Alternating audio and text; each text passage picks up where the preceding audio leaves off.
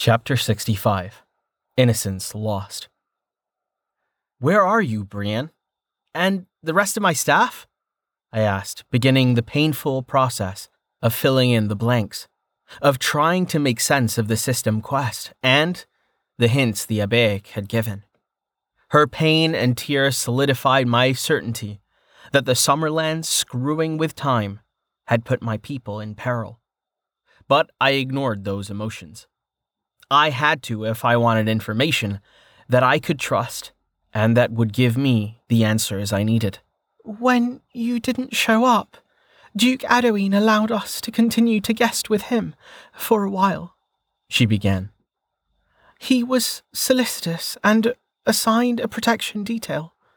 Leanne was transferred to him without any further problems, and the investigation into Alice's death was moving forward.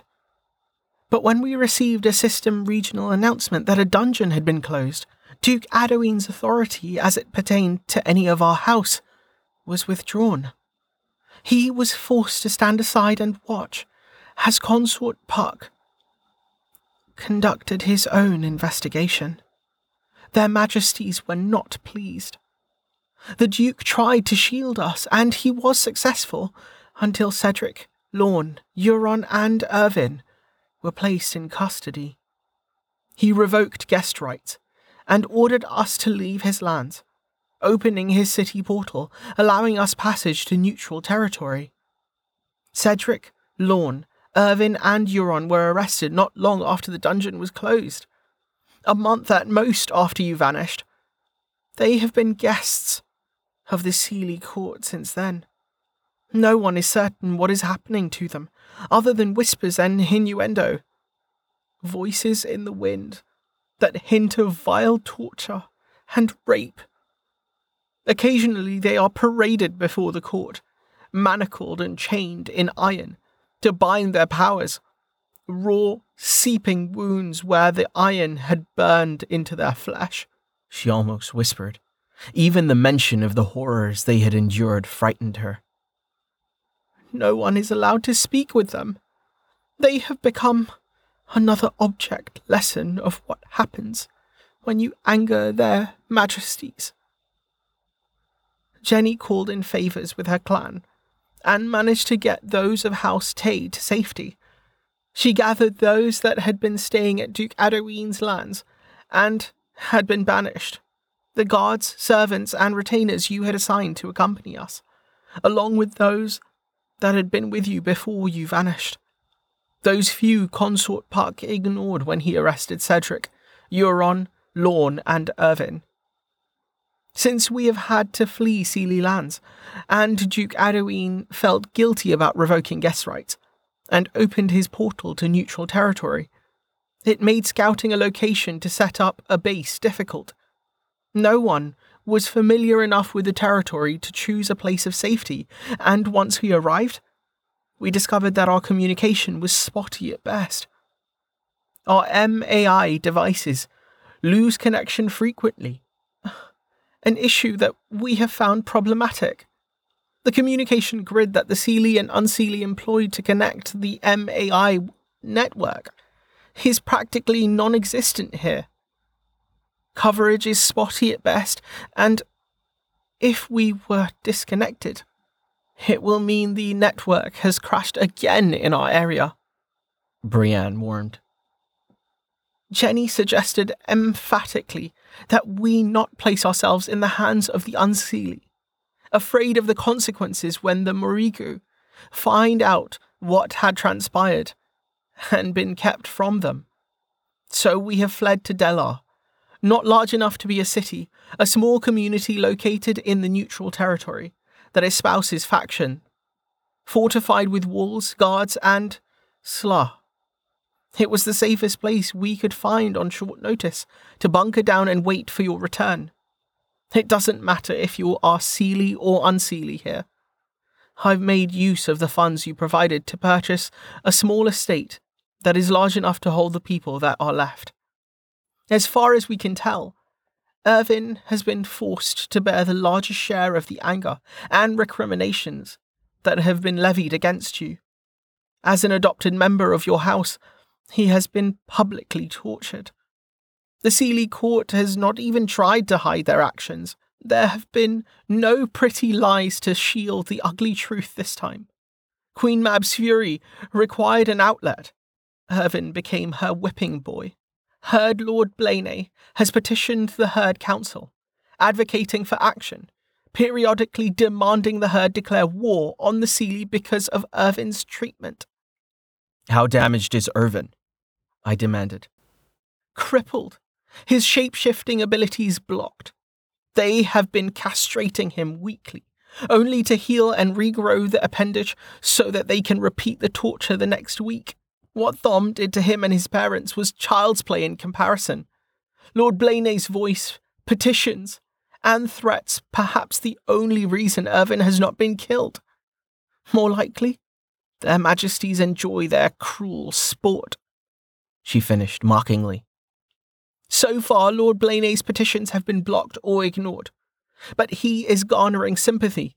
The longer Irvin is held without a reason, tortured without justification, the more people are beginning to question Queen Mab's motive. Lord Blaney's even been able to influence other lesser fae. He has stirred up old grievances and reminded those with a vendetta that the Seelie are not the only power, that it may be time to initiate a pogrom.